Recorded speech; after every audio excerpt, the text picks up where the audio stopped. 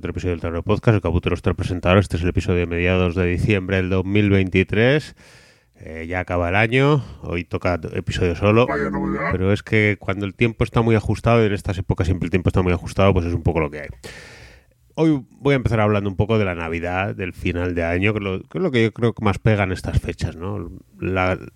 Cuando llega el final de año siempre hay cosas que se repiten todos los años, ya son tradiciones, ¿no? Una de ellas, que es de las que me gustan, igual pensáis que es un poco morboso, es la lista que pone en la BGG Wendel de la gente que ha fallecido durante el año, que es una gran manera siempre lo digo, es una gran manera de ir allí y, bueno, hacer un poco de pensar un poco en la gente que nos ha dejado, sobre todo, bueno, son gente famosa, ¿no? Gente famosa que nos ha dejado, como nos pueden haber influenciado de alguna manera o entretenido, bueno, siempre es una manera de recordar un poco el año, ¿no? Lo que ha pasado durante el año. Cuando llegan estas fechas hay muchas tradiciones que se repiten que no me gustan. Hay tradiciones, por ejemplo, como voy a mirar la lista de la wishlist mía a ver qué es lo que me gustaría que me regalasen por Navidad. Pues es una cosa que no me gusta mucho. ¿Por qué no me gusta? Porque te pones a mirar los juegos que hay y tú dices, bueno, hay muchos que no me llaman la atención, hay muchos que realmente no me interesan y sobre todo lo peor de todo que tiene es que hay muchísimos que son carísimos. Ya puse este año en Blue Sky, puse un mensaje, un tuit de esos diciendo, joder, con el Station Fall que vale 82 euros, ¿sabes? Porque estaba pensando en juegos para el chaval, para regalarle al chaval, porque yo estuve mirando los que a mí me interesaban para que me regalaran y todos los juegos eran de 70, 90 euros, una cosa así. Dije, yo no me gasto esto en un juego, que me parece una exageración para luego jugar una vez y dejarlo en el armario. Entonces estaba mirando juegos para el chaval y estaba mirando el Western Legends, que le gustó mucho y valía 50 y algo euros. Bueno, no está mal, un precio pues caro, pero dentro de lo que hay, pues con lo que trae el juego. Y pensé, bueno, el Station Fall, que es un tablerillo y unas fichillas y tal, unos standees, no creo que valga mucho. Y cuando vi el precio de 82 euros dije, pero ¿esto qué es? Eso fue una hostia de realidad que me quedé un poco estupefacto, vaya. Por eso digo que ese tipo de tradiciones pues no me gustan, porque al final acabas horas y horas y horas mirando Weasley, mirando cosas. Luego encima te metes a comprar cualquier cosa y también me ha pasado, ¿no? Le compré un juego al chaval, como el chaval no escucha el podcast no tiene problemas, pero el de la Guerra del Anillo, el juego de cartas de la Guerra del Anillo se lo compré al chaval y claro, me quedé 10 euros, 14 euros corto de deportes de envío gratis. Y te cobran 6 o 7 te cobran deportes. Y dije, joder, pues voy a meter cualquier cosa que valga 14 euros y por 7 euros me sale un juego. Bueno, pues te pasas un rato largo mirando las ofertas y los juegos. Y al final metí uno cualquiera que más o menos me llamó la atención. Y dije, mira, esto ya no lo miro más porque al final estos juegos se acabarán en la basura. Y al final tuve que meter cualquier cosa. Y este tipo de cosas pues no me gustan mucho en Navidad. Es un momento del año ahora para reflexionar también sobre cómo ha ido el año, cómo va la afición, ¿no? Y la afición de los juegos de mesa, pues bueno, ahí va, con sus más o menos las noticias que llegan, por ejemplo, de las grandes empresas como Hasbro o Asmodee, que despiden gente y tal, pues son movimientos totalmente esperados, ¿vale? Igual en Hasbro sorprende más, sobre todo porque se confirman los rumores de que todos los que han despedido son la parte del equipo artístico porque van a sustituirlo por inteligencia artificial, lo cual es una lástima. Una lástima primero porque es que no entiendo el movimiento ese, porque yo no soy de los que están en contra de la inteligencia artificial porque sí, y creo que nos puede ayudar a mejorar muchas cosas, pero no creo que pueda sustituir a 10.000 personas que hacen el departamento de artísticos. Me parece un poco una estupidez de movimiento. Pero bueno, son el tipo de movimiento que espera uno de un CEO de una gran empresa. Es decir, los CEOs de las grandes empresas no piensan en esto puede ser bueno o no. Piensan más en las cifras. Es decir, si despido a estos, gano tanto, vamos a decir que vamos a invertir en inteligencia artificial y los inversores, hombre, se suben todos al carro porque como todo el mundo está oyendo la palabra inteligencia artificial, pues todo el mundo se sube al carro. Las acciones suben, los accionistas contentos y los de que hemos despedido pues a tomar por saco. Y si luego no sale bien el experimento y los manuales de Dungeons & Dragons salen un churro, bueno, pues es lo que hay, ¿no? O salen todos súper genéricos o perdemos el copyright o 1000 cosas que les pueden pasar por uso de inteligencia artificial solamente en los proyectos, que ahora mismo me parece súper arriesgado. En fin, Asmodee pues es claramente pues un movimiento esperado, ¿no? Empiezas comprando empresas, nada va a pasar, todo va a seguir lo mismo, nada va a pasar, todo va a seguir lo mismo. Cuando pasan unos años, pues ¿qué es lo que llega? Llega el momento de todo lo que has comprado, pues tienes que reducir costes. Y las empresas que menos beneficios, no es que no des beneficios, porque igual Asmodee compró en su época 50 editoriales, de las 50 editoriales, igual 43 están dando beneficios, ¿no? Pero no, tú no te quedas con las 43, te quedas de las 43, te quedan las 15 que más beneficios dan y el resto fuera, propiedad intelectual al bote de la propiedad intelectual de los juegos y se acabó. Es un movimiento muy típico, muy esperado y que a nadie le debería sorprender. Pero bueno, aparte de eso, la ficción sigue un poco lo mismo, ¿no? Juegos caros, precios caros, o sea, juegos a los que solamente juegas una partida, van al cajón. Quiero decir que eso no cambia. Sigue habiendo grupos de irreductibles de personas que no les importa un huevo la afición y que van a jugar a un juego 20.000 veces, y sigue habiendo grupos de personas a los que les importa un huevo la afición y que jugarán a un juego de mesa o dos raros que tengan en su estantería ahora en la fecha de Navidad y no volverán a jugar en todo el año. Y es perfectamente normal y es lo que podemos esperar. Hola a todos, aquí Celacanto, bienvenidos a esta sección. Ya sabéis, aquí suelo hablar un poco de cosas que estoy jugando últimamente. Y en acabando el año voy a hablar del juego que uno de los juegos que he jugado más este año. Resulta que en 2022 decidí hacer un reto de estos de juego. A mí no me suelen entusiasmar estas cosas porque me parece que puede estar bien y puede estar divertido, pero hay que fijarse en unas metas realistas y tiene que ser algo pues que tú vayas a hacer y algo que no te suponga agobio. En el primer momento que tú veas que esto te agobia no cumplirlo, pues pasas de ello. Pero como últimamente yo tengo menos tiempo para quedar con gente y porque estoy más en casa, pero tengo la suerte de que mi mujer juega, pues decidí coger un juego que funcione bien para dos jugadores y echarle pues algo realista. Una partida cada mes, contando que tengo 2 hijas y que tengo 1000 historias. Y bueno, el año pasado, en 2022, lo puse en Twitter, no sé si lo visteis, elegí Tascalar y jugamos 12 partidas al Tascalar. Y la verdad es que fue una experiencia que estuvo muy bien. Y este año me pasó algo curioso, porque había decidido elegir Le Havre. Y vamos a jugar Le Havre 12 partidas. Pero nos entró canguelo. Porque jugamos una partida con un amigo y no salió bien. Porque era su primera partida, fue un poco lioso, se nos fue de tiempo, no estábamos muy bien ese día. Y entonces dejamos aparte el reto. Ya os digo que si esto se supone algún agobio, pues lo dejas y ya está. Y intentamos con alguna otra cosa, empezamos a jugar a Glass Road, empezamos a jugar algunas historias, pero nada nos convenció, porque Glass Road a mi mujer no lo entusiasmó porque le parecía un poco raro cómo se gestionaba todo. Pero de casualidad un día, hacia final, después de verano, dijimos, venga, vamos a jugar a Le Havre, vamos a intentarlo otra vez y jugamos los dos, y si no nos sale bien, pues me libro del juego y ya está, pues habrá pasado el tiempo por él o lo que sea. Y jugamos los dos solos y la verdad es que nos lo pasamos muy bien, tanto que dijimos bueno, pues mira, vamos a intentar jugar unas cuantas partidas más y lo que nos dé. Y bueno, pues tengo la experiencia de que en los últimos dos meses pues he jugado 7 partidas y me he quedado muy contento. Pues no ha sido el reto del año, pero me da igual, es el reto que nos hicimos nosotros. Y la verdad es que nos quedamos alucinados porque de haber pinchado un poco nos quedamos en plan de, joder, está bien, lo hemos jugado, hacía mogollón que lo jugábamos, lo he ido a ver y la última vez que yo jugué a Le Havre fue en 2016 y estas 7 partidas me han sentado muy muy bien, muy muy bien. Probablemente no volvamos a jugarlo en un tiempo, porque no es que nos haya cansado ni lo hayamos quemado, pero nos apetece cambiar para otra cosa. Pero la verdad es que nos lo pasamos realmente bien, realmente bien. ¿Qué puedo decir yo de Le Havre? Bueno, yo estoy contando con que todo el mundo que ha leído, que está escuchando este podcast, que serán perros viejos, pues yo presupongo que todo el mundo sabrá cómo es Le Havre, pero por si acaso lo voy a contar muy por encima, por si a alguien le interesa, o alguien no lo ha jugado, o alguien lo tiene en la estantería, o lo que sea. En Le Havre somos un algo, en el puerto de Le Havre, que tenemos que ir construyendo edificios para ganar puntos de victoria, chacachá, chacachá, chacachá. Y ocurre pues que van apareciendo, cada turno que va pasando van apareciendo nuevos recursos. Y esos recursos los podemos coger, pero en el momento que los cogemos, nos los llevamos todos y empiezan a acumularse de nuevo. Y básicamente el juego es coger recursos y construir edificios con esos recursos.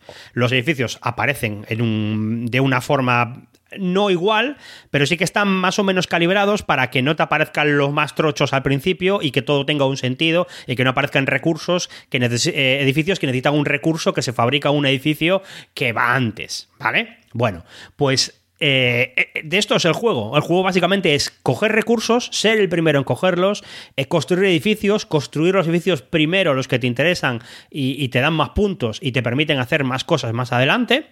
Y luego que cada X turnos hay una fase de alimentación en la que algunos recursos se multiplican, pero en el que también tenemos que pagar comida. Y esa comida va subiendo para que no nos deje tranquilo y tengamos siempre agobio y la sensación de que no estamos haciendo todo, no nos da tiempo a hacer todo lo que quisiéramos.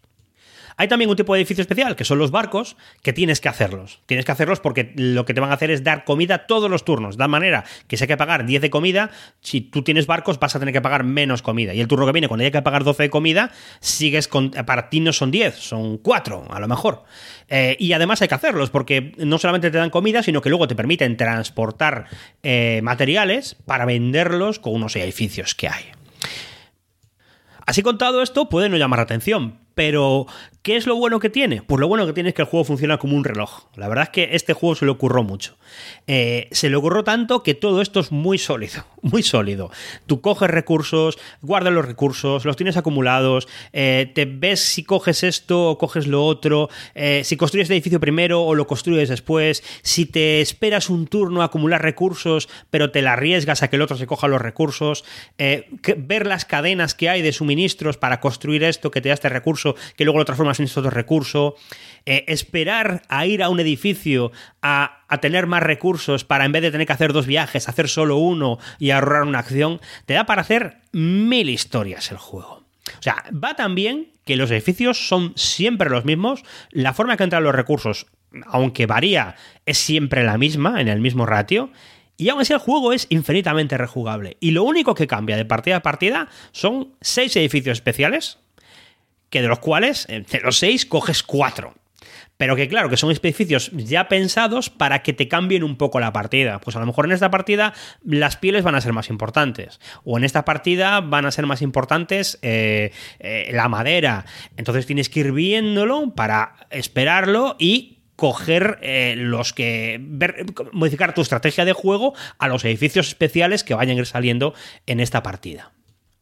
Es curioso lo que pasa en este juego porque estaba viendo reseñas para hablar de esto y me acordé siempre que Le Havre es el juego favorito de Tom Basel, que es un tío pues, que no es de euros ni nada por el estilo. Pero él sube sus vídeos y el tío te lo explica. Te dice, a mí lo que me gusta de Le Havre es que tú cuando vas a coger algo, lo coges y si alguien te lo ha cogido, dices, no puedo coger esto, pero puedo coger otra cosa, lo que sea. Si no cojo la madera, pues cojo la comida. Siempre hay 1000 cosas que elegir y todas son buenas. Todas son buenas. Algunas un poquito menos buena que otra. Alguna es peor, pero ninguna es mala. Y eso es lo que me gusta a mí de Le Havre. Y eso es por lo que yo pienso que Le Havre es, en base, uno de las fundaciones del euro tal como lo entendemos ahora. Porque esa idea antigua que había en los euros de si te hago esto te jodo, que está en Agrícola, aquí no la hay. Aquí todo es bueno y todo suma. Y realmente está siempre gestionando una abundancia. Y yo creo que eso es lo que le hizo clic en la cabeza a mucha gente para que se empezaran a hacer los juegos así. Incluso, fíjate, yo diría una cosa más. Ahora que llevo muchas partidas muy seguidas, en Le Havre hay un agobio de comida. Pero ese agobio de comida, a poco que llevas un par de partidas, te das cuenta de que no es importante. De que si no les das de comer, no pasa nada. Te coges un préstamo y ya lo pagas en la siguiente porque vas a hacer algo que genere mucho dinero y que te permita pagar esos préstamos, que aparte no son acumulativos ni nada así, ni entras en una espiral de la muerte. Entonces es mucho menos agobio de comida de lo que parece, aunque el juego te engaña y te hace pensar que esto sí que es así. ¿Y cómo ha sido mi experiencia? Pues la verdad es que me lo he pasado muy bien. He jugado 7 partidas, gané 4, mi mujer ganó 3, quedamos ahí, pero la verdad es que se notaba mogollón, que esto es lo raro que suele pasar en las reseñas de juegos de mesa, que claro, cuando íbamos por la quinta, sexta partida, el juego iba volado. O sea, nos lo acabamos en 2 horas y media o algo así. Yo lo tengo bien colocado, lo tengo con un inserto, con el cual ya tengo todo acumulado, perfecto para coger, listo, que siempre es un poco lío en Le Havre, pero se jugaba volado, volado, volado, volado, volado. Y ya sabíamos a qué íbamos perfectamente, no había AP, la verdad es que funcionaba muy bien. Desde aquí mi total recomendación, si tenéis Le Havre muerto del asco en una estantería, desempolvarlo e intentar dar unas partidas. Ya sabéis que el juego funciona bien a 2 jugadores, a 3 jugadores, y yo a más jugadores no lo jugaría. Lo jugaría solo si realmente la gente sabe jugar a Le Havre. Pero yo creo que para jugar de 4 o 5 hay juegos mejores. Y si no tenéis Le Havre, ¿qué podéis hacer? Bueno, pues lo podéis comprar. Yo creo que sigue, está editado ahora. Han hecho una cosa curiosa y es que cuando hay 3 ediciones. La primera es la de Bolúdicos, que salió aquí, que venía simplemente el juego base. La segunda es una que sacó Maldito Games, que tenía unas expansiones. Y luego han sacado una hace poco, Asmodee, que presume de ser la edición completa. Y claro, yo me he puesto a ver, en plan de, ¿pero qué hay más de Le Havre que me falte a mí? ¿Qué es esto? Y claro, lo que pasa es que trae unas promos que salieron en Essen, que son 2 o 3. Entonces, ponerle a eso edición completa, pues, pues no voy a decir que están mintiendo, pero bastante marketing es. Me ha dado también tiempo para jugar por si alguien está interesado, a jugar con las expansiones, la de Le Grand Jamó, que es la única que hay, y luego unas promos de Essen. Le Grand Jamó está bien, es absolutamente... puedes pasar de ella por completo. Yo la metí en un par de las partidas que jugué por la gracia de jugarlo y está bien, son nuevos edificios, son interesantes, te abren nuevas estrategias de juego, lo haces de otra manera. Pero realmente en el juego base ocurre como en Agrícola. Vienen 30 edificios especiales, 40, una cosa así. Es muy extraño que lo vayas a repetir de una partida a otra y que sientas que una partida es igual a la siguiente. Realmente las expansiones no son necesarias. Y las cartas de Essen yo no las he llegado a probar, pero el consenso generalizado suele ser que algunas de ellas están no rotas, pero desvirtúan la experiencia de juego. Que salen unas cartas que si las coge alguien, pues te va a liar la tarde. Y nada más, pues aquí queda mi rollo de juego del año. Espero que a alguien le haya valido esto para desenvolver el Le Havre y echar otra partida.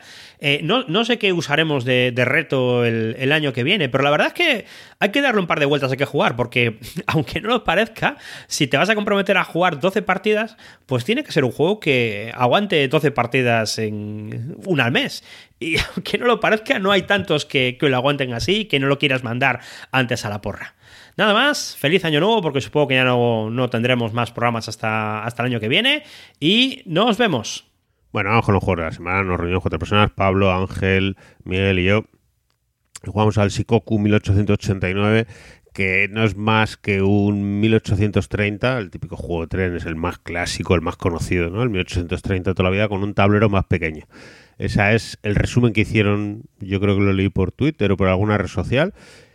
Y es verdad que es eso, porque las reglas son exactamente las mismas. De hecho, yo no había jugado nunca este juego, estaba explicando Pablo las reglas y es exactamente igual. Tiene las compañías privadas, tiene la posibilidad de lanzarle los trenes al otro, tiene los típicos límites de comprar participaciones, tiene las típicas reglas de comprar acciones, comprar participaciones y tirar participaciones, tiene los trenes que se oxidan, tiene exactamente todo lo mismo. Tienes que poner la vía, es un 1830 con el tablero más pequeño. Eso quiere decir que se puede jugar en mucho menos tiempo. Nosotros estuvimos toda la mañana y no acabamos la partida, pero vaya, nos quedaba contar el dinero prácticamente. Lo dejamos porque era muy tarde. Y bueno, la verdad es que jugamos bastante lento. Yo, cuando empezamos la partida, se lo dije a la gente esta. Le dije, mira, yo siempre he pensado que hay un mito sobre los 1800XX que dicen que es que jugando con fichas te ahorras media hora de tiempo, te ahorras mucho más tiempo, porque, digo, eso es mentira, eso es para la gente que, vamos, para mí eso es mentira. Yo eso siempre he pensado que es para la gente que juega muy bien y tiene mucho control. ¿Por qué? Porque manejan el dinero mucho más rápido. Cuando tú eres un grupo de gente que es la primera partida que juegas a un 1800XX, eso no es el factor limitante en cuanto al tiempo que vas a estar en el juego. El factor limitante para mí siempre va a ser el cuánto gano en esta vía y cómo la mejoro, ¿vale? Porque eso es lo que al final más tiempo pasa. Es decir, tú tienes una vía puesta y tienes que mejorar una vía y luego tienes que hacer 3 recorridos con 3 trenes diferentes. ¿Cómo optimizas? ¿Cómo sacas el mayor rendimiento de esa vía? ¿Qué vía vas a poner nueva o qué vía vas a intercambiar para mejorar? Pues eso es lo que cuando no tienes ni puñetera idea tienes que hacer una y otra y otra y otra vez. Y al final es en lo que más tiempo se pierde, lo cual es una lástima, pero es que es así. Si has jugado 20 partidas, y me imagino que llegas y dices, bueno, cambio esta de 2 por esta de 3, hago este recorrido 6, 7, 8, 3, y con el tren de 4 hago 6, 8, 7, 3, 4, y con el tren de 5 hago 6, 8, 7, 3, 4, lo cual hace 43, ¿no? Y eso te ahorra los 10 minutos que estás mirando el tablero pensando y no el movimiento de ficha, ¿vale? Eso es ridículo. Por eso digo que este juego a nosotros nos duró toda la mañana. Si has jugado unas cuantas veces, seguro que te lo liquidas en 3-4 horas sin ningún tipo de problema. Nosotros empezamos la partida. Después de la explicación, repartimos al azar una de las compañías privadas que hay. Se supone que se tiene que hacer una puja, pero te dice en el manual, me parece muy acertado, que si es la primera partida, que simplemente la repartas aleatoriamente, pagues el coste de cada una y ya está. Y claro, así te ahorras el tener que pujar por algo que no sabes si merece la pena o no. Empezamos la partida y ahí cometí el primer error de la partida. Los 1800XX son juegos que cuantos más errores cometas, menos posibilidades de ganar tienes. No tiene vuelta de tuerca. Yo cometí ahí el primer error porque salió Pablo como jugador inicial, empezó a intentar fundar una empresa, ¿no? Porque para fundar una empresa tienes que sacar el 50% de las acciones, 50% de las participaciones. Entonces sacó Pablo una empresa y la puso a $75 la unidad. La participación. Y yo iba un poco crecido, ¿no? Diciendo, como yo soy aquí el que ha jugado antes y tal, iba yo un poco crecido, digo, voy a sacar una a 80 pavos porque el dinero que tenga la empresa es muy importante y tal igual. Y claro, ¿cuál fue mi sorpresa cuando descubrí que Miguel y Álvaro, que iban detrás mío, y Ángel, perdón, joder, me he liado, cuando descubrí que Ángel y Miguel, que iban detrás mío, hicieron exactamente lo mismo que yo, ¿no? Yo creo que hicieron un poco de decir, vamos a copiar a este que ha jugado antes. Y sacaron cada uno sacó una empresa y la sacaron a 80 pavos la participación. Y me quedé yo pensando, joder, ya la he cagado. Ya la he cagado, con el primer movimiento del juego ya la he cagado porque en ese momento me vino como el flashback de, tú eres tonto, tú lo que tienes que hacer es, jugada inicial es, plantéate que tú tienes que fundar tu propia empresa si quieres que funcione. Es decir, si tú quieres empezar a funcionar con una empresa, tienes que tener el capital suficiente para sacar la empresa a flote, las 5 participaciones a flote tú solo. O por lo menos 4 y que haya otro que diga, coño, que esta empresa va a empezar a funcionar, pues voy a subirme al carro. Pero claro, si solamente tienes dinero para 2 o 3 participaciones, estás jodido. Y eso es lo que me pasó. Y ahí fue cuando me di cuenta y entonces cogí y dije, yo no puedo comprar más participaciones de esta empresa, yo tengo que comprar de otra, ¿no?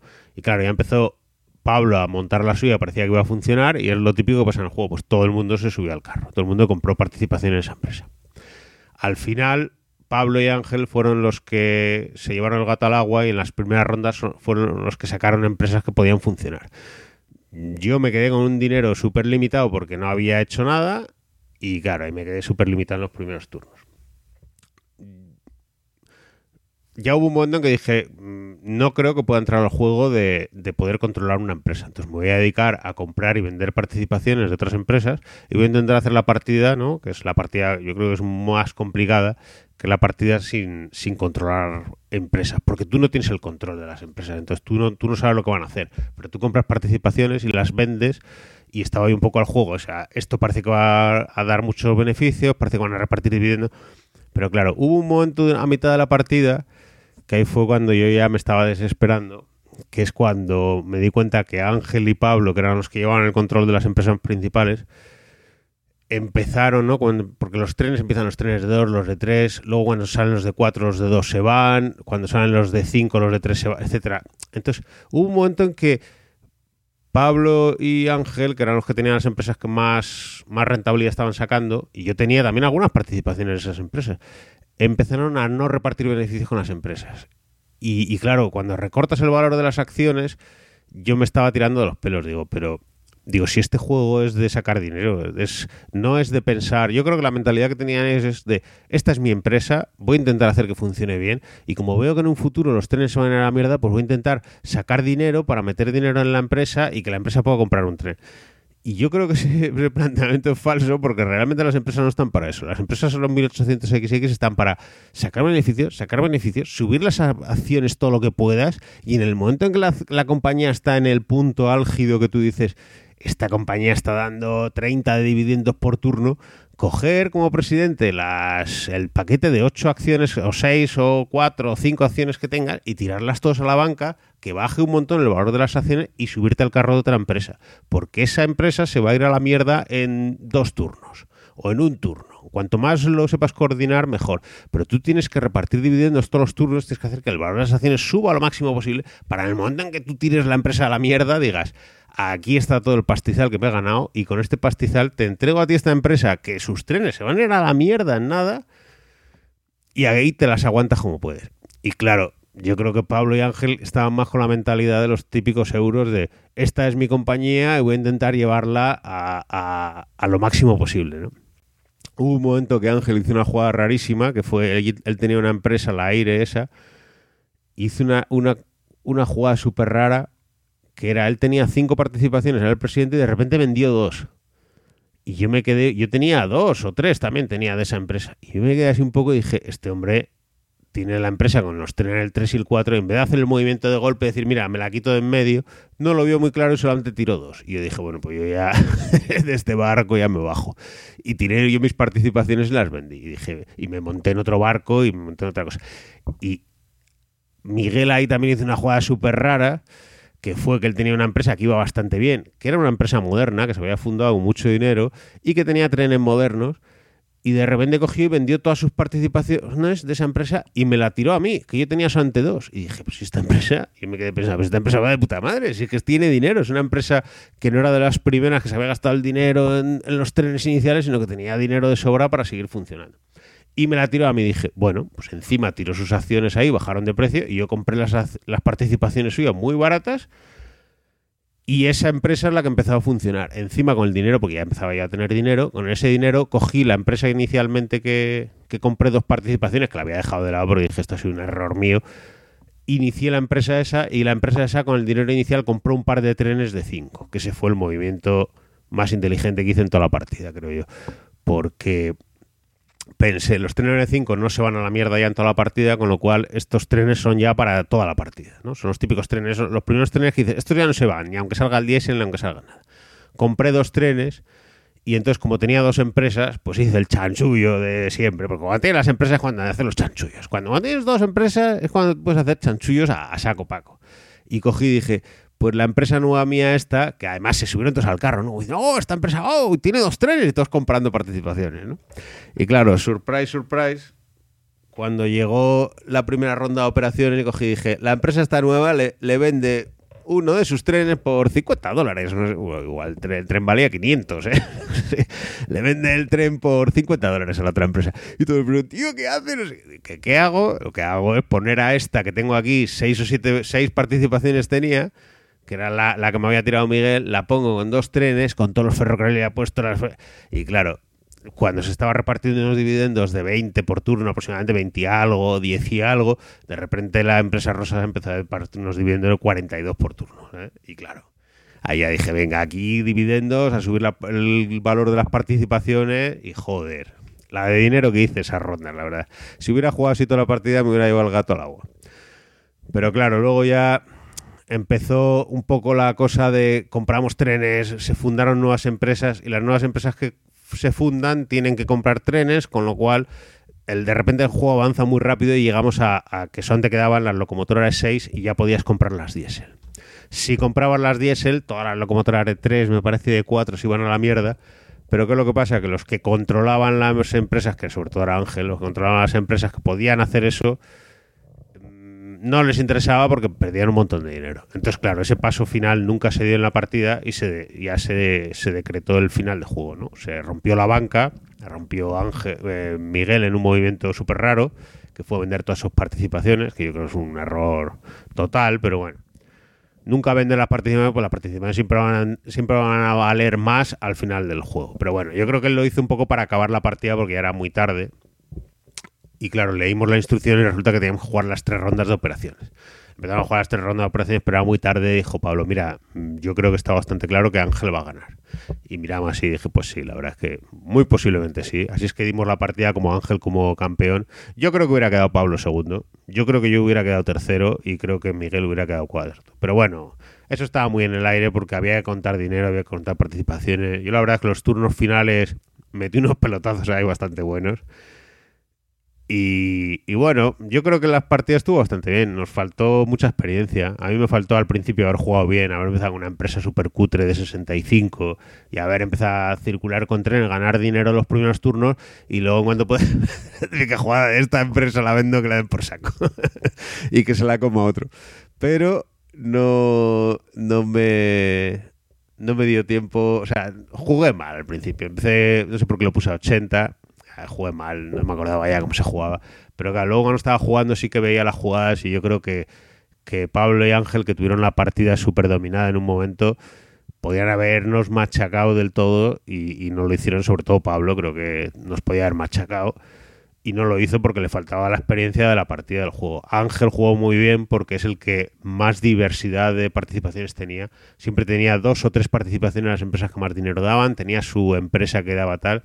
Pero yo creo que el fallo fue ese, el pensar, la mentalidad de pensar de esta es mi empresa y la voy a llevar a flote y claro, voy a repartir esta ronda, en vez de repartir dividendos, meto 200 en la banca y la ronda siguiente, en vez de repartir dividendos, meto... Pero tú no puedes no repartir dividendos entre 3 turnos porque te baja el contador del valor de las acciones un huevo. O sea, en vez de subir 3, has bajado 3. Son 6 casillas de diferencia para intentar comprar un tren que no lo vas a comprar en la vida, si es que no te va a llegar...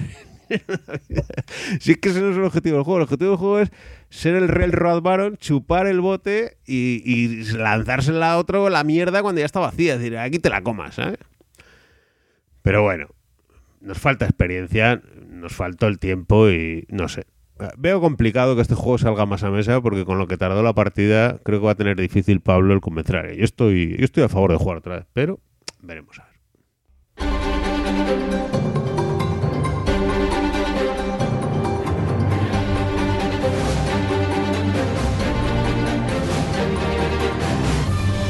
Bueno, sección de cierre.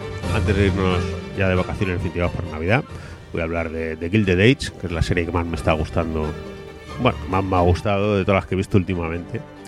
Es la heredera de Downton Abbey. Es imposible hablar de esta serie sin hablar de Downton Abbey y me ha gustado muchísimo. La segunda temporada acaba de terminar ahora y me ha gustado muchísimo más que la primera. La primera temporada fue una temporada de presentación de personajes y demás, y representación de las situaciones. La segunda temporada se ve que va a más. Me gustaría pensar que va a haber una tercera temporada, pero bueno, estas cosas nunca se saben. El caso es que la serie te plantea, pues, Downton Abbey eran los ricos ingleses nobles, o sea, los ricos no, los nobles ingleses con propiedades y eso, pero que no tienen dinero para mantenerlas y como más o menos intentan salir a flote. De hecho, la mujer del protagonista, del dueño de la casa de Downton Abbey, es una rica americana que viene con dinero, que gracias a eso se salvan al principio, ¿no? Y se casa con ella y pues, gracias a eso se salva. Y este es un poco el lado ese, ¿no? El lado de las familias americanas.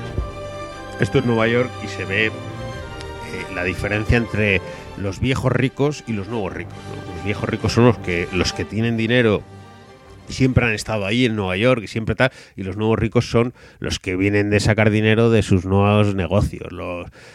En esta serie está el Railroad Baron, del tío de barba con el sombrero de copa, que es un Railroad Baron de toda la vida, que tiene sus negocios de ferrocarriles. Y su mujer, como son nuevos ricos que en Nueva York con un pastizal enorme, se compran la casa más enorme en el sitio más pudiente y como se instalan allí y como intentan meterse ella intenta meterse en las altas sociedades de los neoyorquinos. Y como los neoyorquinos, pues en plan, es que esta es nueva rica, ¿no? Pues lo típico de siempre, no quieren dejarla. Y como la otra va maquinando y tal.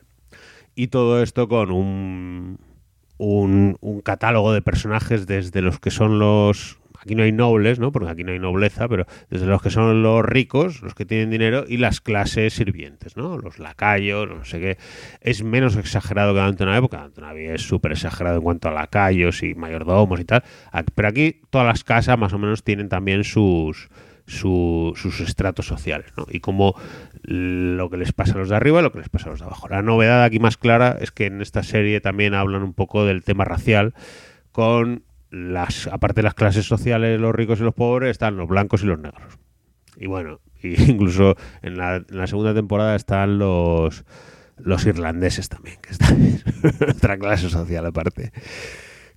Yo creo que es una cosa intermedia, ¿no? Ellos están como los blancos, los irlandeses y los negros. Una cosa así.